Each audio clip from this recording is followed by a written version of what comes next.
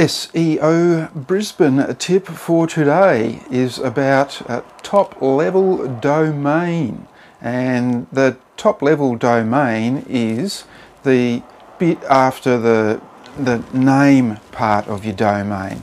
So if mydomain.com.au, for instance, the .com.au is the top level domain part of the address. It can be helpful from a local search perspective to have a country-specific top-level domain. So in Australia, .com.au.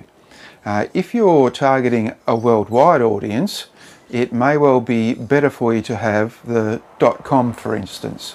So make an assessment of where you're hoping to get your website traffic from, whether it's local or international, and have your top level domain that you use be suited to where you hope to get your traffic from.